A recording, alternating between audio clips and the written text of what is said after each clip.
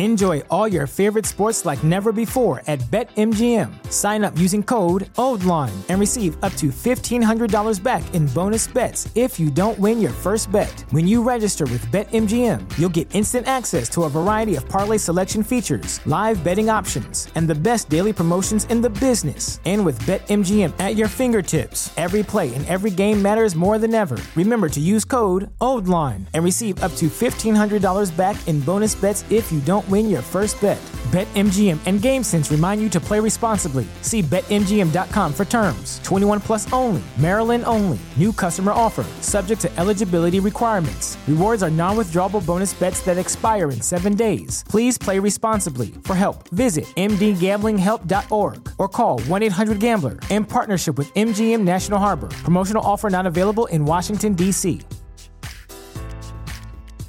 At Parker, our purpose is simple. We want to make the world a better place by working more efficiently, by using more sustainable practices, by developing better technologies. We keep moving forward. With each new idea, innovation, and partnership, we're one step closer to fulfilling our purpose every single day. To find out more, visit parker.com/purpose. Parker, engineering your success. This podcast is a member of the Voices of Wrestling Podcasting Network. Visit voicesofwrestling.com to hear the rest of our great podcasts, as well as show reviews, columns, opinions, and updates across the world of wrestling. Hello, everybody, and welcome to another edition of WrestleNomics Radio. I'm Brandon Thurston, broadcasting on demand from Warren, Rhode Island, where today is Sunday, August 15th. 2021. And today on the program, we will discuss TV ratings. AEW Rampage just happened Friday night. SmackDown happened that night too. We don't have real numbers yet, but we'll talk about what the real numbers might be. The controversy surrounding the SmackDown number. We have live events to go through to discuss I think we're on the 4th week of the return to touring. The follow-up of the latest turmoil as it relates to WWE Developmental and NXT. The Roads to the Top reality show debuts on Dynamite next month. Heels debuts tonight as we record this. And something big might be happening this coming Friday for the 2nd episode of Rampage. All that and more today on the program. But first,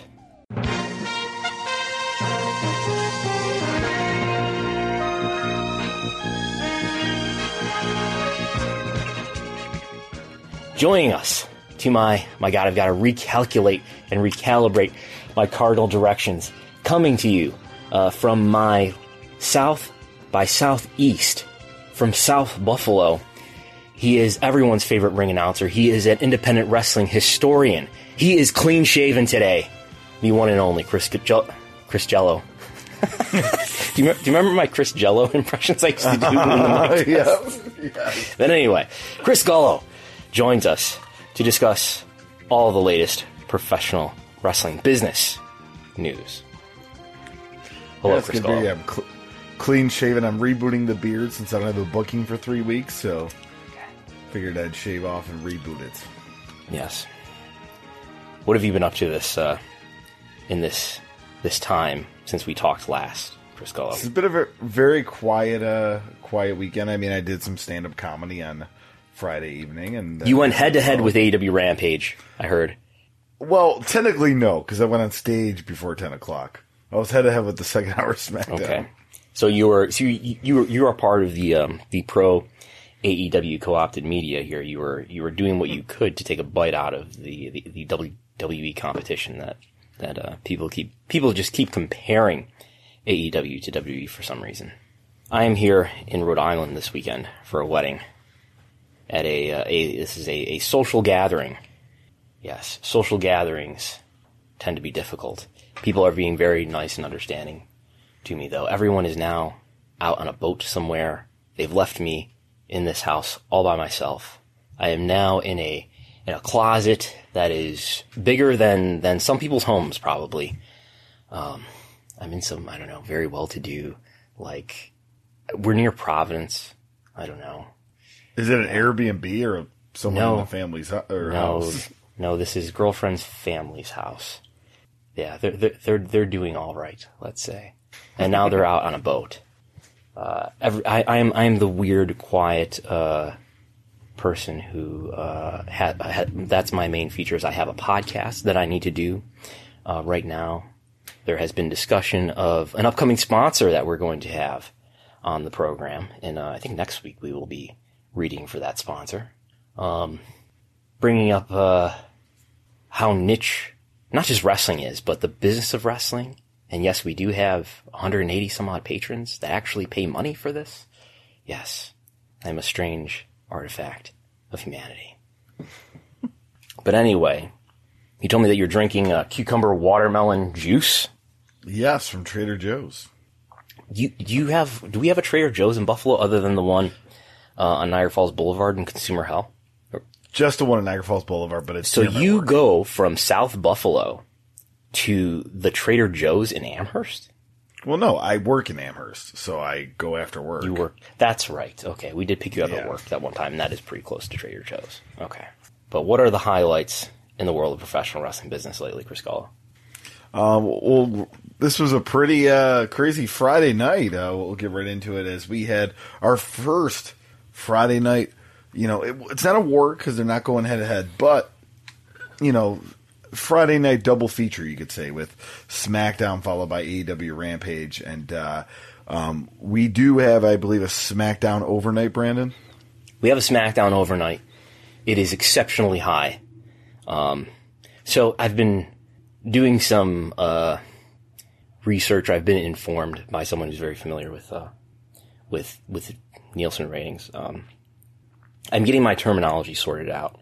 I don't know that overnight is the industry preferred standard term for what we're talking about. When we talk about these SmackDown ratings, we're talking about the ratings that we get the following day or morning or early afternoon for what was on broadcast TV. Those, my understanding is, are called fast affiliate ratings. I take it fast affiliates because they come from the local broadcast affiliates for your ABC, NBC, CBS, Fox, CW.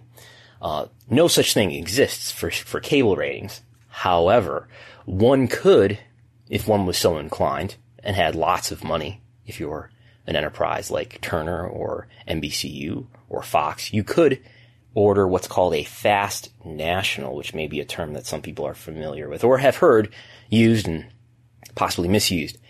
So these overnights that we talk about each week for SmackDown are not fast nationals. A fast national is something that someone, usually who's already a Nielsen subscriber, they make a request to Nielsen, and it's not free. It's thousands of dollars that they have to pay to make this request to get this information. So say if I'm on Turner and I want to know what the rating was on Saturday for Rampage the night before on Friday. Which is quite plausible, but apparently, if they've done that, they haven't put out a press release to publicize what the rating was. But I can pay a few $1,000s to get the fast national ahead of schedule, if it's important to me, you know, for public relations reasons or something like that. No such thing apparently has happened, or at least if it has happened, there has been a press release put out for Rampage.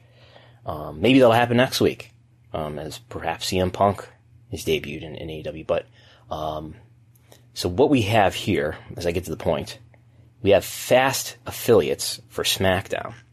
Now, if we look at the fast affiliate rating, we have it from Spoiler TV for all the network primetime airings from 8 to 11. And what we see here is for SmackDown, it lists 2.575 million viewers for hour 1, 2.422 million viewers for hour 2. That averages out to, I think, 2.499. So basically 2.5 million viewers for SmackDown is the measurement. Usually the fast affiliate for SmackDown is about 6% lower than the final. Usually SmackDown these days is just over 2 million viewers. This would be a huge rating for SmackDown if SmackDown was watched by 2.5 million viewers, or a little bit more, if the usual discrepancy is applicable. Now, what happened though on Friday night on Fox networks in at least 15 markets. I've been told maybe as many as 18 markets.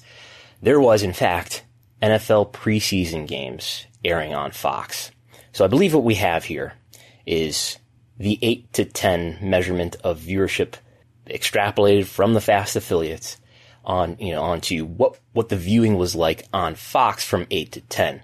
Much of this viewing, though, is not for SmackDown, but for NFL games. So the Bills played the Lions, and the Titans played the Falcons, I think, on various Fox affiliates. I've tweeted some information about this if you want to read it over for yourself. I understand Dave Meltzer is embroiled in controversy with people on Twitter as he's downplaying, and I'm downplaying the likelihood that this is reflective of the real rating for SmackDown. On Monday, we will get the final rating. We will get the final rating for Rampage as well. I expect it to be, if anything, maybe a little bit lower than usual for SmackDown, just by virtue of the preemptions that various Fox affiliates faced. SmackDown, I understand, did air at midnight or sometime after the NFL game in some of the markets where it was preempted. The Nielsen final should aggregate all of that SmackDown viewing and sort that into one, so there's nothing really being missed. But then again, your viewership preempted to midnight is going to be substantially lower in that market than it would be if it aired in the normal time slot. So I would expect a number around 2 million, pretty close to 2 million when we see the final on Monday. I will probably be the person to report this. I've already been thinking ahead. I'm leaving. I'm starting to drive home tomorrow, and I'm going to have to pull over at a rest stop at 4 p.m. Eastern and do some reporting from a rest stop or something on the Interstate 90. So look forward to that. I'm sure there's going to be tremendous reaction, at least on Twitter, among some readers for the Rampage number, whatever that's going to be. I guess we could talk about this quickly. I have this is not in your slides, Gullo, but if you look at our OBS virtual camera, for what it's worth, and I don't know how to gauge this, what it really is worth, but the Google web search for the profile All Elite Wrestling, which encompasses a lot of related searches that Google in its algorithmic wisdom determines to be related to All Elite Wrestling. Through Google Trends, we get an index. We don't get real units of measurement. We get an index relative to the peak within the timeline that you're looking at. So I looked at the past 7 days, which would include Friday, and it includes Wednesday, and the 7 days before Sunday as we record today. So anyway, we get the peak for All Elite Wrestling related Google web search, both US and United States, or both United States and worldwide, is at 10 p.m. Eastern on Friday. So Google web search peaked well above on Friday relative to what it did on Wednesday. Suffice to say, there was more Googling related to AEW happening on Friday night than there was on Wednesday night, for whatever that means. That's at least encouraging of the notion of a high rating for Rampage. If the roles, if the roles were reversed and the Wednesday night Googling was higher than the Friday night Googling, I would think that, well, definitely the Dynamite rating is higher than the Rampage rating. The Dynamite rating may still be higher than the Rampage rating. I'm not really sure what this means, but it's at least, it's supportive of some optimism at a minimum. The predictions that I have made and that we have made on this program, I think we made some predictions last week of around, 670,000 viewers or something like that. I think we did. I think I just took the 1 hour Friday Dynamites and I multiplied it by 1.2, basically assuming a 20% jump on those numbers. This situation will be benefited too in terms of it wasn't faced by NBA playoffs competition like the Friday Night Dynamites were. But we will see. I would think anything, if it is over 700,000, that would be quite impressive. Obviously, it would be very newsworthy if this did a Dynamite-like number at 10 o'clock. If it did, let's say, 800 or 900,000 viewers, I would be shocked if it did 1 million. But I would expect. Go ahead. I would be shocked. I was just saying. Go ahead. No, you go. I was just saying that I'm really interested in the quarter hours on this when it comes out, because they did almost a Saturday Night Main Event style where they led off with really would be the marquee matchup of Kenny Omega versus Christian for the Impact World title. So I thought that was interesting, and I thought it was a good booking choice to start off with the marquee match, because as we know, Saturday Night Main Event used to do that back in the 80s, where they'd start with the marquee match. So yeah, you're reminding me that I'm probably going to have to deal with quarter hours too on late Monday night. Maybe I'll see the quarter hours. Yeah, that's interesting, because usually, so what's been happening lately is that, the Observer has always gotten the quarter hours, and have often, almost always, been the first report of the quarter hours. On occasion, and especially lately, I've been able to get the quarter hours out there first. But we'll see if I'm able to obtain them. The Observer, as many people know, comes out very early Friday, so obviously the Observer won't be coming out until much later in the week. So who knows? Who knows what will be possible in the world of wrestling journalism? But I will do my best. Yeah. So there's that. So I guess you think that maybe does the Omega and Christian match do better? Yeah, and as time goes on later into the night, especially when it's that late, the segments that are later in the program are probably at a disadvantage in terms of just people turning the TV off and going to sleep. But it'd be interesting to see if the Britt Baker and Red Velvet match did close, equal, or better than that opening match. I guess it's kind of what you're getting at there, maybe, or that's what comes to mind. I'm very interested, because with a show that late, viewership tends to decline later as the hour goes on. Yeah, which is an excuse that we never make for Raw, do we? Is that the third hour drop was tremendous and the show is supposed to build, so maybe we should balance that when we talk about the 3 hour Raw. That is going from the third hour going from 10 to 11. But yeah. As I'm sure people know, we're not going to review Rampage here, but Britt Baker going over strong in her hometown of Pittsburgh.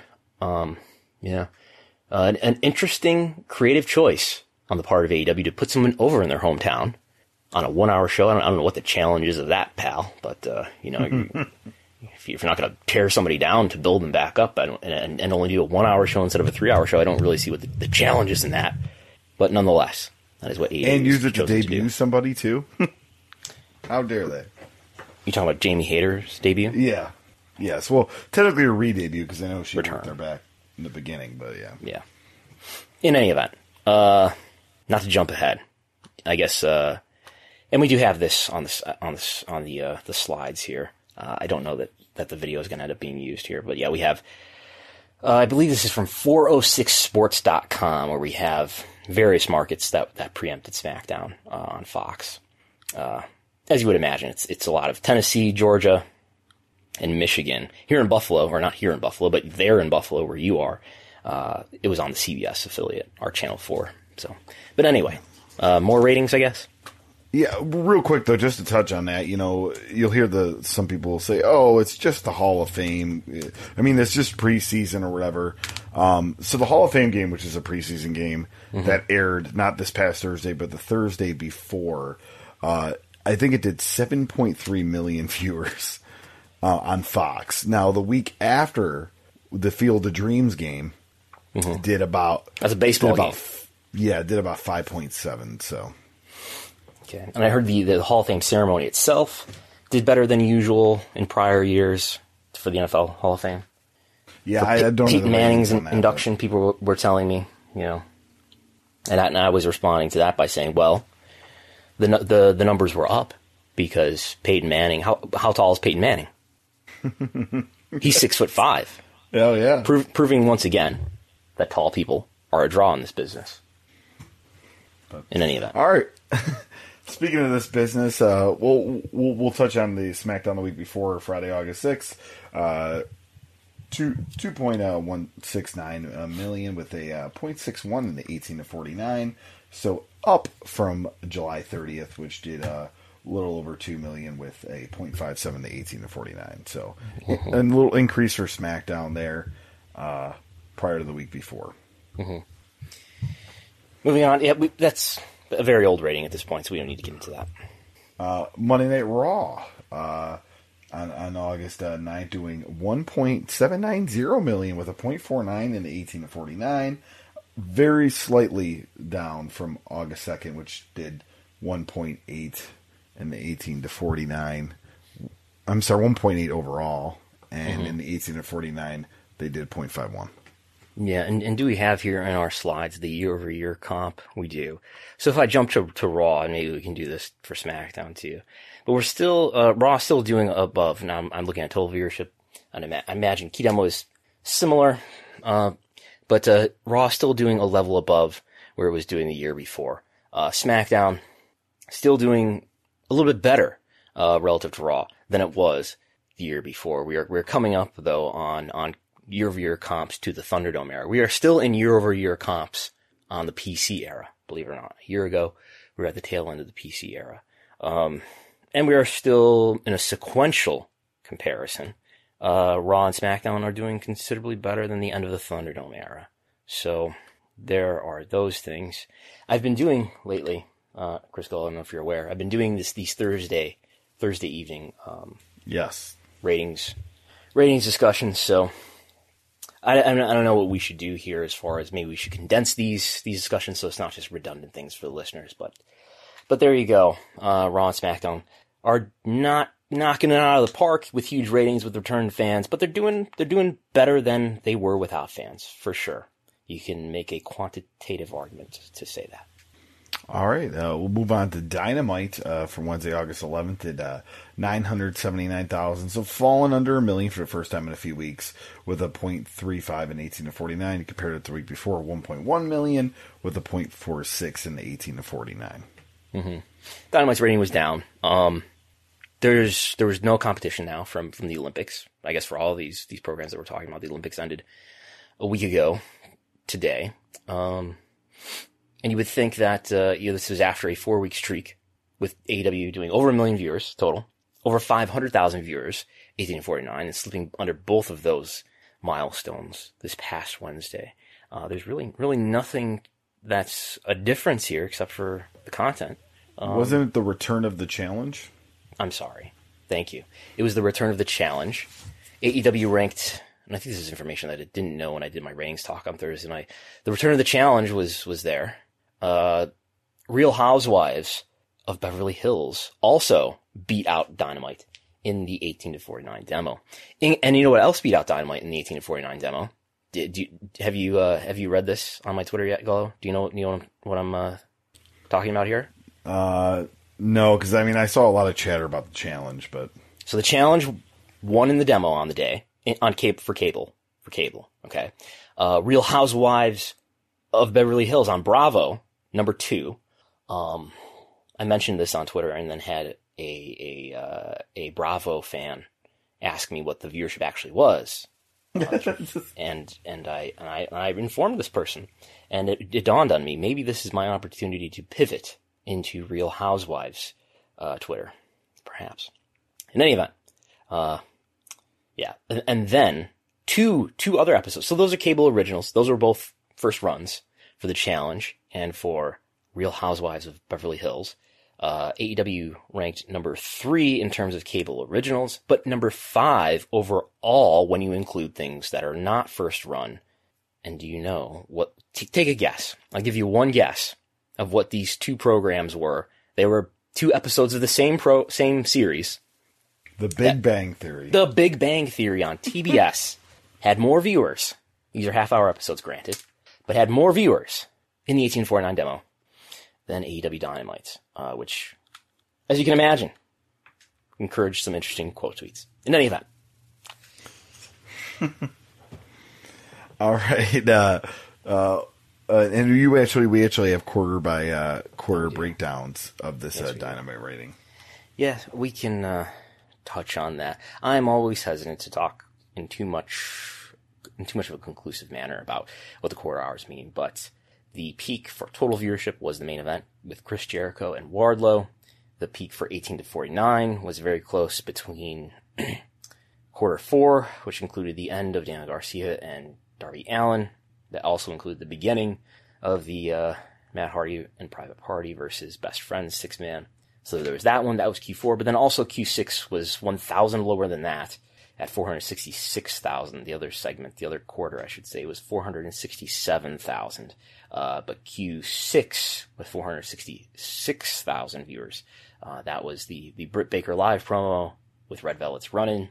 There were some packages for Ricky Starks and Brian Cage's feud, and then there was the beginning of the Good Brothers versus Evil Uno and Stu Grayson match. 1849 was pretty consistent. There aren't. I'm looking at this on a line chart, right, where the 1849 is the metric that has the lower numbers. So just visually, it looks like there's less volatility here. But even so, the low point was the opening segment with 436,000 viewers, and the high point again was 467. So we're talking about like a 30,000 viewer range here. Total viewership, there were two segments, the main event and the Britt Baker Red Velvet segment that did over 1 million. I don't see huge takeaways, except for to say, Chris Jericho had another strong main event, at least with total viewership. His Nick Gage match and the Domino's controversy, that did well in viewership in real time as well. So that's the quarter hours. All right, and then I know you also actually prepared some chart, more so like a spreadsheet of the quarter-to-quarter growth and loss of Dynamite, as well as viewer counts in the thousands by quarter. Yeah, the biggest, the quarter that gained the most viewers was the second quarter that had the end of the six-man tag match between the Elite, the Seidel brothers, and Dante Martin. So that had the last 4 minutes of that six-man tag that opened the show, and then it had the angle, the live mic promo angle with Christian Cage and Jurassic Express, as well as a Malachi Black pre-tape that I think actually ended and then finished in the following quarter, or began and then finished in the following quarter. But that had by far the most growth sequentially. It grew. It was the quarter that sequentially saw the most growth over the most demographics. It was the highest growing quarter for 1, 2, 3, 4, 5, 6, 7 demographics, including total viewership and 18 to 49. So I think we kind of saw this too in the elimination match a week or two ago, in that they opened the show with a match that ended in the following quarter, and that led to a lot of growth in the following quarter. And the first quarter is always kind of unpredictable and volatile, because you could have a big checkout factor from Q1 to Q2 if the lead-in was really strong or stronger than usual. And you've got a lot of people who aren't necessarily interested in watching AEW who leave the show, or if you've got a weaker than usual lead-in, then you don't start out with a stronger audience, and then you end up maybe gaining from there. And we never get any real data on the lead-in, and they're not cable originals, so their numbers are harder to find anyway. And it's a 7 p.m., whatever the movie is before Dynamite. So that's always an unpredictable factor, and another reason why it's, I think, difficult to analyze and to draw strong conclusions from quarter hours. All right, and we'll touch on we do the Impact. Yeah, that actually went against that Field of Dreams game we talked about before. But yeah, Impact at 122,000 with a .04 in the 18 to 49. Last week, 100,000 even with .04 in the 18 to 49. So yeah, so 122,000. We had Christian Cage on here on this show, and I believe Kenny Omega as well. This is a better than usual number for Impact. The 18 to 49 still pretty low. But there was a time a few months ago where Impact was hovering around 150,000 viewers. So this is still substantially lower than what they were doing a few months ago. If you want to look at what the peak it is that they're possibly capable of, the Kenny Omega episode where he had his first appearance way back in December. If I scroll and scroll and scroll through our WrestleNomics viewership spreadsheet, the December 8th episode of Impact did 222,000 viewers, so 100,000 more viewers than this episode did at 122,000 viewers.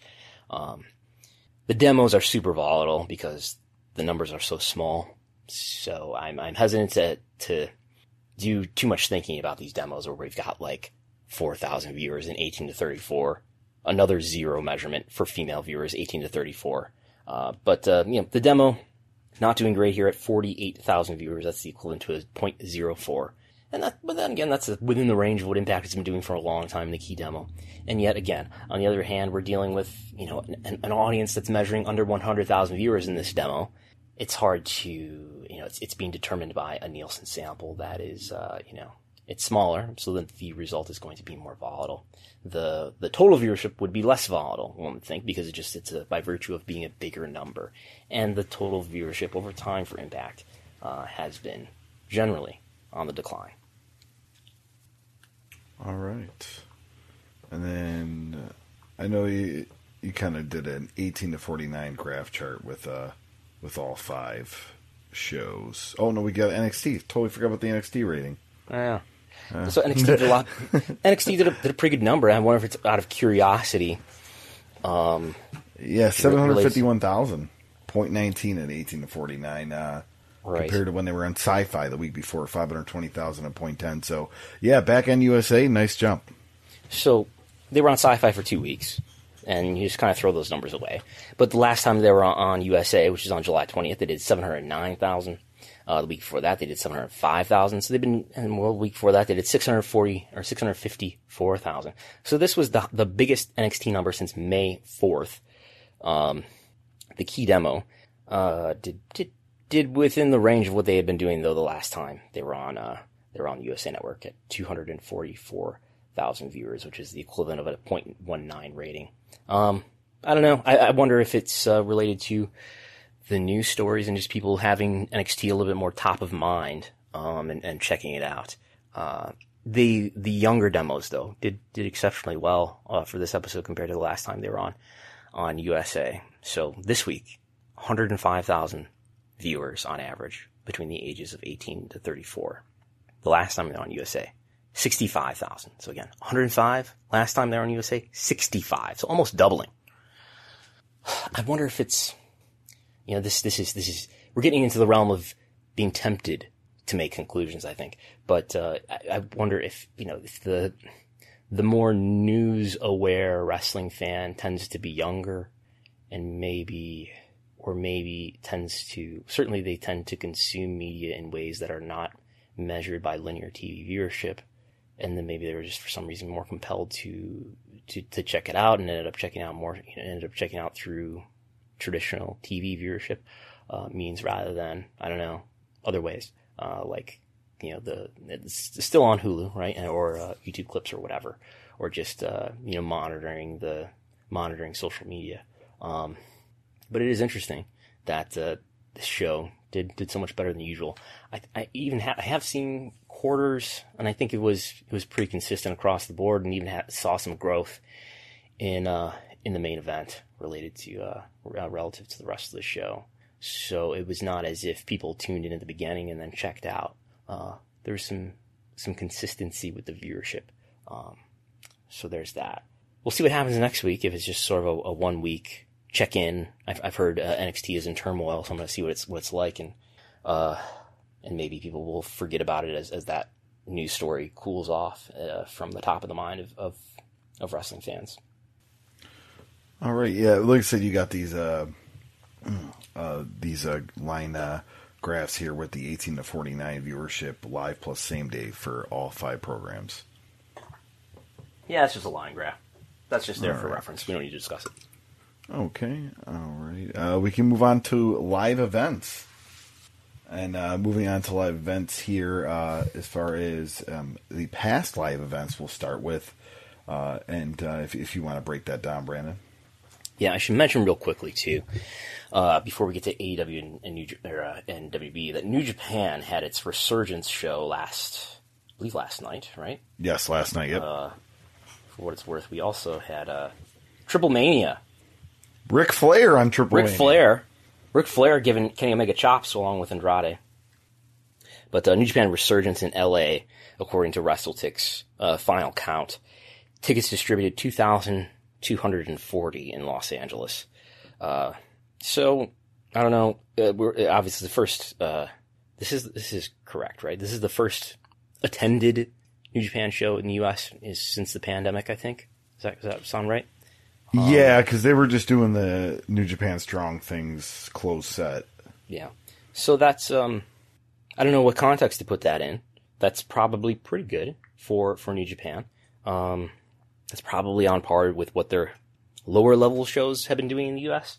I mean, it's much bigger than a Korakuen Hall show, which is just under 2,000. So there's that. And just to double check on what I just said about the NXT quarters, which I have not put out there, and the Observer has not put them out there yet. But let me make sure what I said was true. Show opened with 673,000 viewers. It ended with 755 for the overrun. The final quarter, 9:45 to 10, had 719. Show peaked in the middle at 9 at the top of the hour with 839,000 viewers. This is total, of course. That was also the peak for 1849 at 282. So it started under 700,000, grew to 9 o'clock, fell a little bit toward the main event, and then the overrun was the third most viewed, fourth most viewed, compared to the quarters. So there's that. But anyway, yeah. Live events. Our chart's a little bit messed up here. I don't have dates on it, but yeah. So we don't have, unfortunately, we don't have cities here. The Pittsburgh Dynamite did over 5,015. The Rampage did 5,454. So the Rampage doing slightly better on a Friday night versus a Wednesday night Dynamite. Yeah, and we have weekend a house show. I believe this is Charlotte, 7,524. Pretty good for a house show. SmackDown. Where was SmackDown on Friday night, Gold? Do you know? Tulsa, Oklahoma. Yes, That's right. That did over 7,000. So the Super Show, the house show in Charlotte, did better than the Tulsa SmackDown. And where was Raw on Monday? That I don't remember here. Luckily, I've got my WrestleTix sheet open here, which might scroll and cooperate with me. The Raw was in San Antonio, Texas, and tickets out 7,230. So I think we're getting into the, I mean, San Antonio is a pretty big market, at least as far as population goes. I'm not sure about its what its heat is like as far as a WWE market, but that's a pretty big market in terms of population. And that did this past weekend. Yes. This past weekend was last night was the Charlotte house show where Bianca Belair and Sasha Banks were not there due to unforeseen circumstances. What that means? Yeah, no idea. I know New Japan Pro Wrestling had a similar thing of Brody King too, but yeah, that who knows what it means, but it leads one to think COVID contact or something. Yes, I had my first COVID test in anticipation of this traveling that I've done here, and I tested negative. I will reassure everyone who's come in contact with me. They'll be reassured to know that I do not have COVID. Good. So yeah. This is your first one. Yeah, I mean, I just never had to be tested, I guess. I never came in contact with anyone who I know of who had COVID. Yeah. You've had COVID tests? Twice. One to attend the Buffalo Bills playoff game last year. Oh, yeah. And that was very, very brief, and they didn't seem to really put the swab up much on the nose. So not a very high-quality COVID test. I don't think so. Was it a rapid test? Yeah. Yeah, it was, yeah. They let you know on, I think the next day or whatever. But, yeah, it was a rapid test. And then I did another rapid test when somebody I knew, tested positive for COVID, but I was negative on that as well. Oh, wow. Yeah, so I went through a drive-through at a Rite Aid, and they gave me a Q-tip. Q-tip is, I use that loosely. They gave me a Q-tip with a really long cotton swab at the end, and they had me rotated in each one of my nostrils, and I almost sneezed. And then you put it back in this test tube that has some solution in it, and you cap it off and you give it back to them. Yeah, it took a few days to get the results, but yeah. So I don't know. I've got on my spreadsheet here from WrestleTix that San Antonio did actually 7,230 out. So I will go with that. I think our chart is showing me something different. So there's that. Upcoming events. It's really the same set of events as before. We're at over 14,000 for the United Center on August 20th. That's this coming Friday in Chicago. We're at over 41,000 tickets out for SummerSlam in Las Vegas, August 21st. Wow, that's really coming up. That's that's next weekend. Newark, New Jersey for AEW Dynamite, September 15th. Over 11,000 tickets out. We're just looking at ticket events that have more than 10,000 tickets out. WWE London, which I believe is a Raw taping, September 20th, 14,645 tickets out. Still over 1,000 tickets available for that. And AEW Dynamite in Flushing, New York. Maybe it's Queens. Still nobody's explained to me what the taxonomy is of Flushing, New York and Queens and New York City. But anyway, September 22nd, which will be the most attended AEW live event ever. Over 17,000 tickets out. So there's that. All right, so move on to some Triple H conversation. Yeah.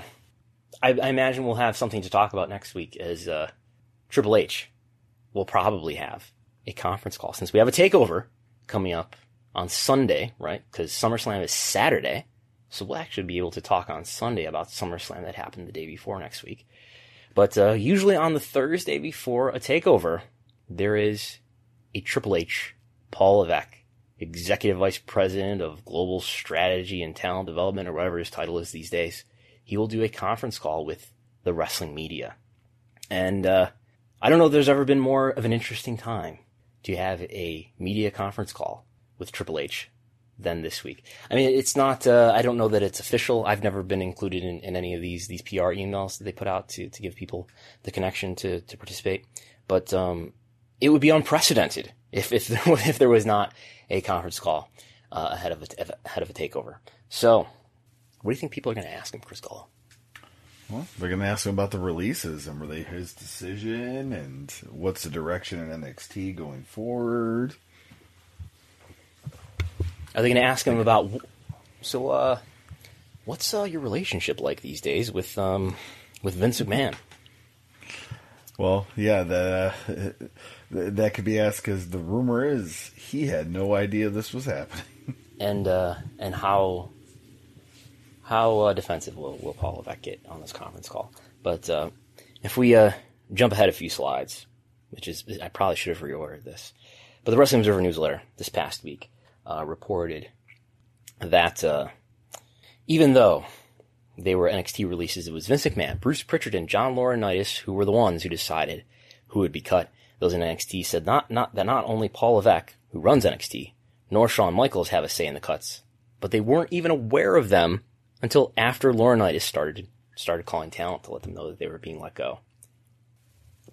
So, according to the Observer, you get a lot of questions about that one. Yeah, why don't you read or summarize the rest of this? Just continuing, it led to real morale issues in NXT, a division which has not had that problem in the past. It's largely based on what was said to be a new company directive for the product and a behind-the-scenes power struggle, including those who fear for their positions if and when Levesque takes over and thus want to undermine him, and those who support Levesque. Since ultimately everything is Vince McMahon's decision, it was surprised since it's been considered a given that Levesque would be running the wrestling end and Nick Khan the business end if something happened to Vince McMahon. Levesque had been thought to be untouchable, but in failing to stop AEW's rise and eventually losing the war, gave both his detractors and those who felt he would replace him the obvious ammunition. The idea was if he was in control and in a fight and his vision for the product failed to attract younger viewers, partially, if not largely, because of going against AEW, NXT was the oldest skewing wrestling show among the major national shows. Within both the television and wrestling business, it was considered a given that with the WWE backing that it would eventually dominate Wednesday, and the opposite happened. Yeah. So, in the words of Nick Khan, a few things there. There's some real palace intrigue here. I can't imagine that Triple H is pleased. And I imagine if there's a conference call, he's going to downplay whatever's happening here and insinuate that the wrestling media and wrestling fans are just making too big of a deal about things like this, as always. But he cannot be happy with what's going on here. He's being undermined, and at a minimum, his power and influence is being undermined here. If this is true, that he didn't even know about the cuts, and not only wasn't he included in the decisions, but he didn't even know about the cuts until they were actually being made. So there's that. Another thing, the idea that within WWE or within the industry that it was assumed that NXT would almost certainly beat AEW. I mean, I think there were people who believed that. I guess I didn't believe that, and I even think about in your brief stint in 2019, Chris Gullo, where we recorded at Grapplers that one night, an episode of WrestleNomics. Yeah. And we discussed, or maybe you came over to my place, but anyway, we discussed, what would be, it was September 2019, and NXT and AEW were about to start going head to head, and we predicted, by December or something like that, a few months into the competition, what would be the leading show, and I think we both predicted AEW. But yeah, you can see how Vince might be losing some faith in Triple H, in that he was unable to overcome, at least in terms of total viewership and the key demo viewership. He was unable to overcome a new startup promotion run by former members of the Death Valley Driver Video Review Board, Coach Tony K and Mookie Ghana. So, yeah. You could see Kevin Dunn. Kevin Dunn has always been sort of rumored to not be an ally of Triple H and vice versa.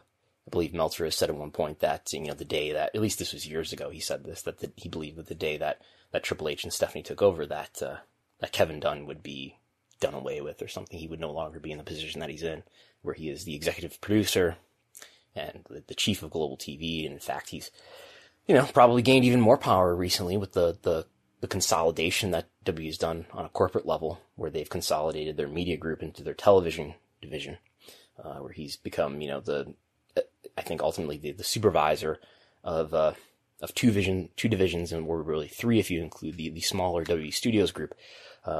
Those three divisions have been consolidated as new management recognized redundancy in a lot of areas where they felt that there were many people doing the same job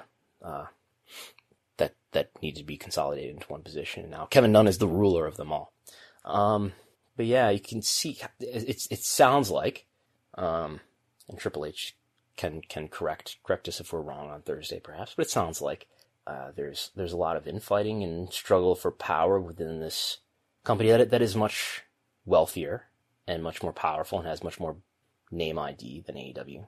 There's an internal power struggle to some degree that you could see how, a Kevin Dunn, who has more of a main roster Vince McMahon view of the business, how he would feel threatened by first of all, somebody who doesn't appear to be his ally, maybe appears to be his enemy, like Paul Levesque, and may not be, incentivized to see NXT succeed, and may be incentivized to see the leadership of NXT, not do well or to undermine them. So yeah, the more that I see things like this, and the more that I see talent not valued, and we've as we talked about last week, there's been over 100 wrestlers cut since 2020, and I think Todd Martin was bringing up the as an example, Bronson Reed is somebody who was when he was Jonah Rock on the Indies, somebody who had a lot of potential, pretty young, but hadn't really produced a huge name yet. He was starting to gather a name, but WWE signed him, and now he spent however long he's been in WWE, a year or more. And now he's got a bigger name. He was a North American champion. He was a pretty pushed wrestler on national TV on the USA Network, for whatever it's worth, with their smaller viewership. But there's somebody who was pushed on TV, and then they just cut him loose, and they've sort of built somebody up that some other player, maybe AEW, but maybe others, could sign, and it heats somebody up for somebody else to do something with. That's one small drop in a bucket, but WWE doesn't believe they're in the wrestling business, and at least publicly facing doesn't believe that they're really competing with other wrestling companies who are beneath them. And it just, the longer that this goes on, if Vince stays healthy enough for long enough, he's going to continue to drain this company of its brand value. And it all hinges on the future of their media rights values, and the future of their media rights values all hinges on a number of factors, including their viewership, including their ad rates, including their ability to be successful with certain synergies, like drawing viewership to other programs like Ms. and Mrs. or others, and just what the media executives believe about the future of WWE's brand. I don't know. The media executives are very much in touch, though, which plays into their favor. But yeah, I get a little bit less optimistic and a little bit more pessimistic every week that WWE is eventually, especially if Vince McMahon stays healthy and in power for many years to come, that WWE's, huge leadership in the wrestling space is going to grow smaller over time. And maybe eventually in the US, AEW is going to become the more popular wrestling brand. And we may just be seeing the beginning of this. We'll see what the number is when the number comes out on Monday for Rampage, to see to what extent does AEW have a second brand here, TV brand, to grow. Because that is a huge growth question for their business. Do they have supportive programming here, or do they actually have another brand that is similar in value to Dynamite? Do they have a brand that right now at 10 could do similar viewership to Dynamite? Do they have that, or do they have something that's doing half of that? That's a big question. Is Dynamite something that eventually gets put into a better time slot? Maybe earlier on Friday, and Lord knows what will happen then. And I think about how, too, WWE just keeps cutting talent. And if I were Tony Khan or AEW, it's like more talent than I can handle right now. Like, you keep putting free agents out here that, like, I don't have the capacity for these people yet. And it makes the notion of another 2-hour show seem more palatable if there's all of this talent that you have to give time to. Don't tell me that the YouTube shows Dark and Dark Elevation are enough. They're not. They're just YouTube shows that are nice for generating some YouTube revenue, and really their larger value is in talent development and giving people reps who don't have the old house show system beneath them. Yeah, it's their developmental. That's really what Dark and Dark Elevation is for the most part. And it's probably a more cost-effective and more sensible developmental. We could, go on here about how the who knows, and we don't know what the real cost of the performance center is, but it's millions. It's millions per year. To have the output that they've had, when the indies with, I think about grapplers, we got pennies on the dollar in terms of our spending compared to what the performance center has put out. And, I think we've put out some good wrestlers over the last few years with literally, a tiny fraction of the expense and name ID and influence, and money.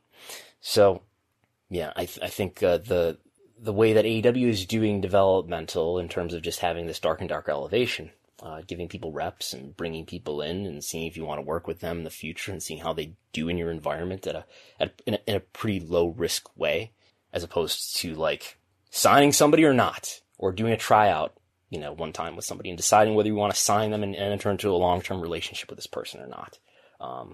Doing Dark and Dark Elevation probably is just a more sensible way of doing things. Will we ever see AEW or WWE do something like Dark and Dark Elevation? Will they actually put people who are not under the contract, under exclusive contract to them, on their media platforms? I doubt it, because WWE, there's some arrogance in this idea that we don't want to put somebody who we don't have control over onto our media platforms and give them the rub of being on our media platforms and building their name up, and then somebody else could, pick them up.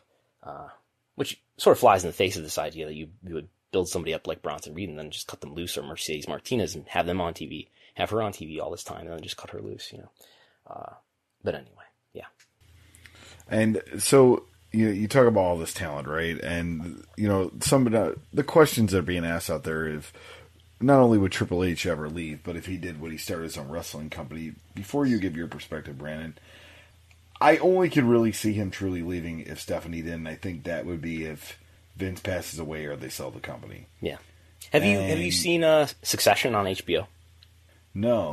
Yeah, I would recommend it, and think about the McMahon family while you watch it. Okay. Would Triple H, would Paul Levesque ever leave WWE? God. This is a man who's been with WWE since 1995.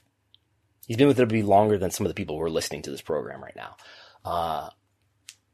Longer than some of the people who are listening to this program have been alive. Yeah. And there's the Stephanie factor as well, right? Like, if they were to get divorced, I really wonder what their conversations are like. As I've said also elsewhere, I hope Paul Levesque writes an honest book someday. It would be so interesting. His memoirs. Yeah. But, no, Stephanie's not going to leave this company. Stephanie's not going to leave Dad. And I don't see them getting divorced or something like that. Who knows? I have no idea. I highly doubt that, But it's going to be, what are you going to do if you're Paul Levesque? Is there some way that he's going to redeem himself on the corporate level in time? Maybe. And I don't know, if Vince were to die tomorrow, who would be in charge of creative? Maybe it would be Paul Levesque. Maybe it would be Bruce Pritchard. I guess it would ultimately be, I don't know whose decision that would ultimately be. I don't know if that would be Nick Khan's decision or whether that's in his will. That will be in his will. Who's the head of, I bestow the head of creative upon. Yeah. Who knows? We would just be helpless to speculate. But yeah. It's usually the case, though, if we think about the typical situation when you're in a job and you got promoted and you were doing really well, and now the project that you were working on for a long time had a perceived failure, and now people are making decisions that are really important to your project without you even knowing about it. In a typical situation at a job, you would probably not be long for that company. And if you're at a high enough level, there's probably other companies that would, that you could offer your services to. But then again, this is pro wrestling, and I know you're in the media business, but where else is Paul Levesque going to work? He's a pro wrestling guy. Yeah, it's not like Stephanie, where I feel, and I've said this before on the show, that I feel like Stephanie, you could plug her in other companies, other non-wrestling companies, like a media company or something like that. Yeah. But Triple H, I mean, it would just be wrestling. Like, if he ever did leave, does he start his own company? Does he partner with someone? Partner with another resource with a lot of money? Maybe another billionaire, and they put something together. So he would be foolish to do it with anything other than somebody who has a lot of experience dealing with sports and media properties. I mean, somebody like Mark Cuban, we're just pulling a name out of the sky. Somebody like Mark Cuban makes sense. The credibility and experience of TNA and people who have been involved with TNA in the past, not good enough. That's not going to go anywhere. I think we'd be foolish to invest in something like that. On the other hand, sort of a little bit separate from this, we have seen Shane McMahon, who seems to be an heir to this company, leave in 2010. And so it's not unprecedented that somebody who's a very close member of the McMahon family to just, to go from being a high level executive to being out of the company and never come back. Now, of course, Shane never got involved in the wrestling business, and Shane at least had ambitions, and he tried to get involved in media distribution in China, which doesn't seem to have gone well. And now he's got just recently he was announced to be, I think, some sort of EVP of Ideanomics, which no one can quite explain to me what they do, but but I don't see Paul Levesque doing things like that, And if anybody's wondering, no, Stephanie and Triple H do not have the shares to perform a hostile takeover of Vince. Vince has 80% of the voting power, and Stephanie has a lot too. She has something like 5% of the voting power, which is more than anybody else. I think that's more than even Linsdell Train, who's their biggest institutional investor. But no, Vince has the overwhelming majority of the voting power, and Vince, unless he sells a lot more of his shares, is never at risk of a hostile takeover. All right, moving on to a little bit of AEW news, where we have a debut date for Rhodes to the Top, the reality show making a deep dive in the lives of Cody and Brandy Rhodes. It's going to debut September 29th on TNT after Dynamite. So much like Ms. and Mrs., getting that lead out from, the lead in from a wrestling program. So Right. This is sort of something that I mentioned a moment ago about part of the value of a wrestling show is how well that wrestling show or any show is able to promote viewership of other shows, is able to gather more viewership for that network or for that family of networks. And Raw has helped to do that for Ms. and Mrs., which has done well in its most recent season. And AEW will try to do that for TNT by adding this reality show on Cody and Brandy, which starts a little over a month, and it's going to get the lead in from Dynamite. So we will see the ratings for that too, and we will be watching closely. Speaking of wrestling themed programming, Heels, which will be debuting on the Stars Network tonight, but it's actually available on the Stars app as of midnight last night. Well, midnight today. So you could actually watch it on the Stars app before it actually premieres. But yeah, Heels premieres tonight, and that is the drama series about two brothers pretty much running an independent wrestling promotion that their father owned. And Stephen Amell stars in it. So. Yeah. I haven't given a lot of thought to Heels, but it's worth mentioning that there's and Stars. I was thinking about who owns Stars, but Stars is owned by Lionsgate, which is not part of some larger media conglomerate like Warner Media or NBCU. So it's not like this is another synergy for AEW to drive more viewership to the Warner Media universe by including CM Punk. So CM Punk has some sort of small role in this Heels show, but it's not a benefit, I don't think, to Warner Media unless Stars buy some ad time during AEW programs or something. And I believe I did see, and I could be wrong, I saw an ad for it this week in some wrestling program. I just can't remember which one it was. Okay. Moving on to CM Punk. So we have an interview CM Punk did pretty much promoting Heels. Mm-hmm.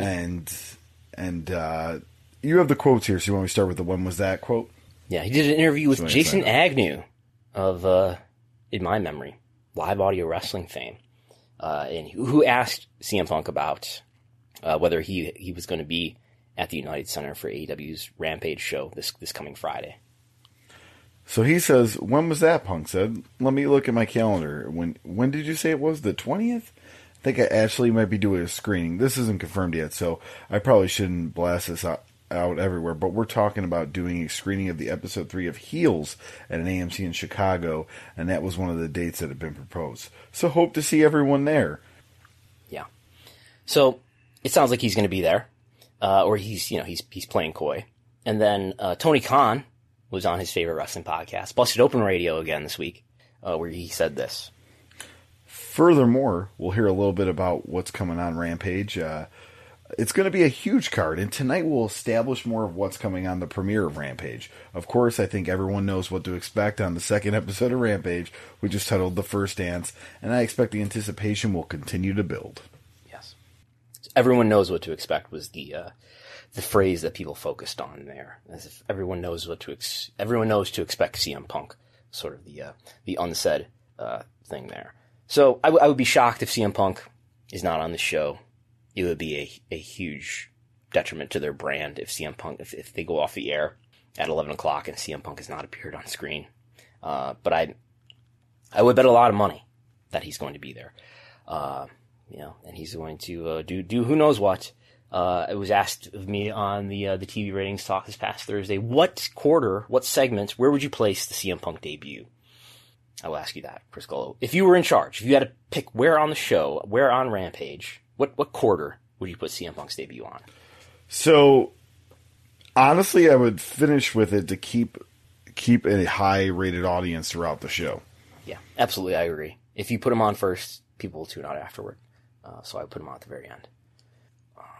So, I think that's all. What are we at here in terms of a time? We're at 1:07. We've been going a little bit over an hour lately, more like an hour 20. So now I have some questions for you, and we will now play. Are you ready, Chris Gullo, to play a game? I am ready. That we call WrestleNomics Jeopardy. So we have a few questions here. First, ding. AEW's new TV partner in India, Eurosport, is owned by this parent company that will soon become the parent of Warner Media. What is Discovery? Discovery is the correct answer. Next, WWE returns value to its shareholders every quarter through a dividend, but in Q2, the company also spent $18.8 million in effort to increase the stock price by doing this. What is a stock buyback? Oh, very good. Next clue. In January, WWE gave financial guidance projecting the company will generate $270 million to $300 million in this WWE's favorite non-GAAP profit measure. TV rates deal? I think I got this wrong. That is incorrect. The correct answer, the correct question, right? Anyway, the correct response is what is adjusted OIBDA? Adjusted OIBDA. They do like saying that word a lot. Was the response we were looking for. Next, according to Nick Khan, viewership for this event increased 46% compared to the event of the same name in the prior year. Was that... what was the... I want to say... I feel like it was not this quarter, so it wasn't the Money in the Bank. It has to be Backlash? That is incorrect. The correct response is what is Money in the Bank? Okay, so I just couldn't remember if it was a quarter two or a quarter three. The Backlash and Hell in a Cell had 20-some-odd% increases, and Money in the Bank had a 40-some-odd% increase. Next, among those who had more than a few matches in 2021, this WWE superstar has had the highest Google web search volume in each month, year to date. John Cena? More than a few matches in 2021. More than a few. Oh, so Roman Reigns? Roman Reigns is the correct response. Final question. Answer, I mean. In July, WWE and Blumhouse Television announced a new limited scripted series is in the works. The series is going by this title. Vince McMahon versus the United States of America. That is correct. There we go. We've checked your reading comprehension. You performed admirably. You missed, let's see here. I gave you one. I missed a couple, 3, yeah. 4, I missed Money 5, in the Bank. And 6. And you got how many correct here? 1, 2. I was impressed with stock buyback program. Well done. 1, I 2. missed adjusted EBITDA. See, I can't say it right. Yes. We sort of gave you a hint with the Roman Reigns Google website. Yes. So I read that wrong, so. Yes. So that is I think all. I did a TV ratings talk on Thursday. I think the response will be such that I should almost do it on Monday, but there probably will be no feasible way. But maybe I'll do another one this Thursday. You can get that content by going to WrestleNomics YouTube channel. Just search for WrestleNomics YouTube or search for WrestleNomics in YouTube. You know, YouTube is, I think, the 3rd most used search engine in the world. Do you know what the 2nd most used search engine is in the world, Chris Gullo? Wow.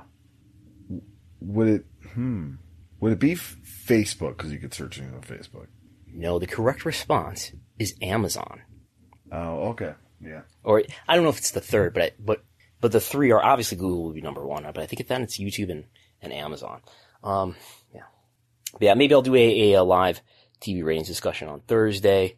Look for ratings that will come out on Monday that are for Friday for Rampage and SmackDown. We will put to rest the controversy about what the real SmackDown rating is, and we will be accepting apologies for some nasty comments from teenagers on Twitter. But yeah. Go ahead. You got plugs, Chris Gullo?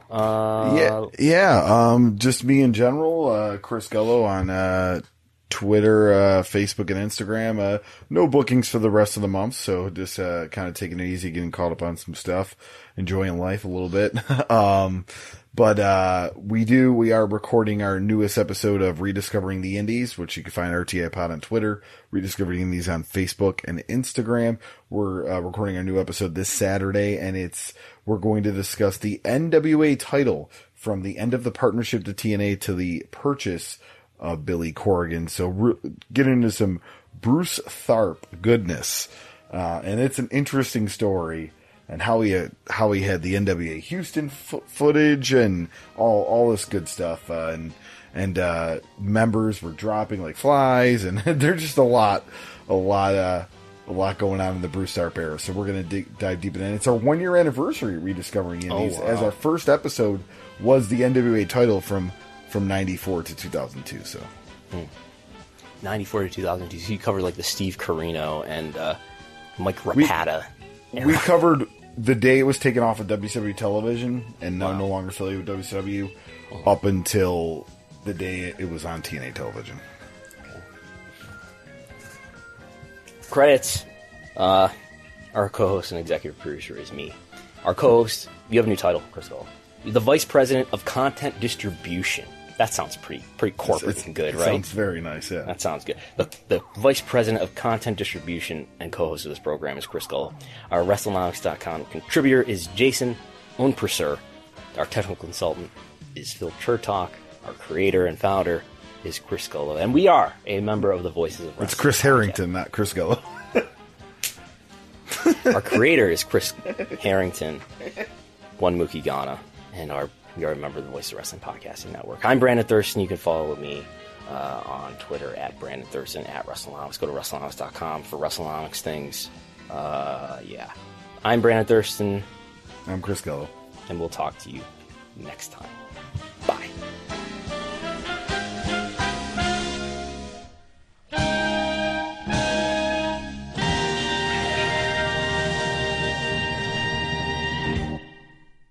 At Parker, our purpose is simple. We want to make the world a better place by working more efficiently, by using more sustainable practices, by developing better technologies. We keep moving forward.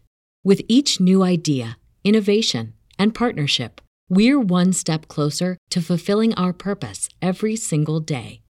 To find out more, visit parker.com/purpose. Parker, engineering your success. As humans, we're naturally driven by the search for better. But when it comes to hiring, the best way to search for a candidate isn't to search at all. Don't search, match with Indeed. When I was looking to hire someone, it was so slow and overwhelming. I wish I had used Indeed. If you need to hire, you need Indeed. Indeed is your matching and hiring platform with over 350 million global monthly visitors, according to Indeed data, and a matching engine that helps you find quality candidates fast. Ditch the busy work. Use Indeed for scheduling, screening, and messaging so you can connect with candidates faster. And Indeed doesn't just help you hire faster. 93% of employers agree Indeed delivers the highest quality matches compared to other job sites, according to a recent Indeed survey. And listeners of this show will get a $75 sponsored job credit to get your jobs more visibility at Indeed.com/podcast. That's Indeed.com/podcast. Terms and conditions apply.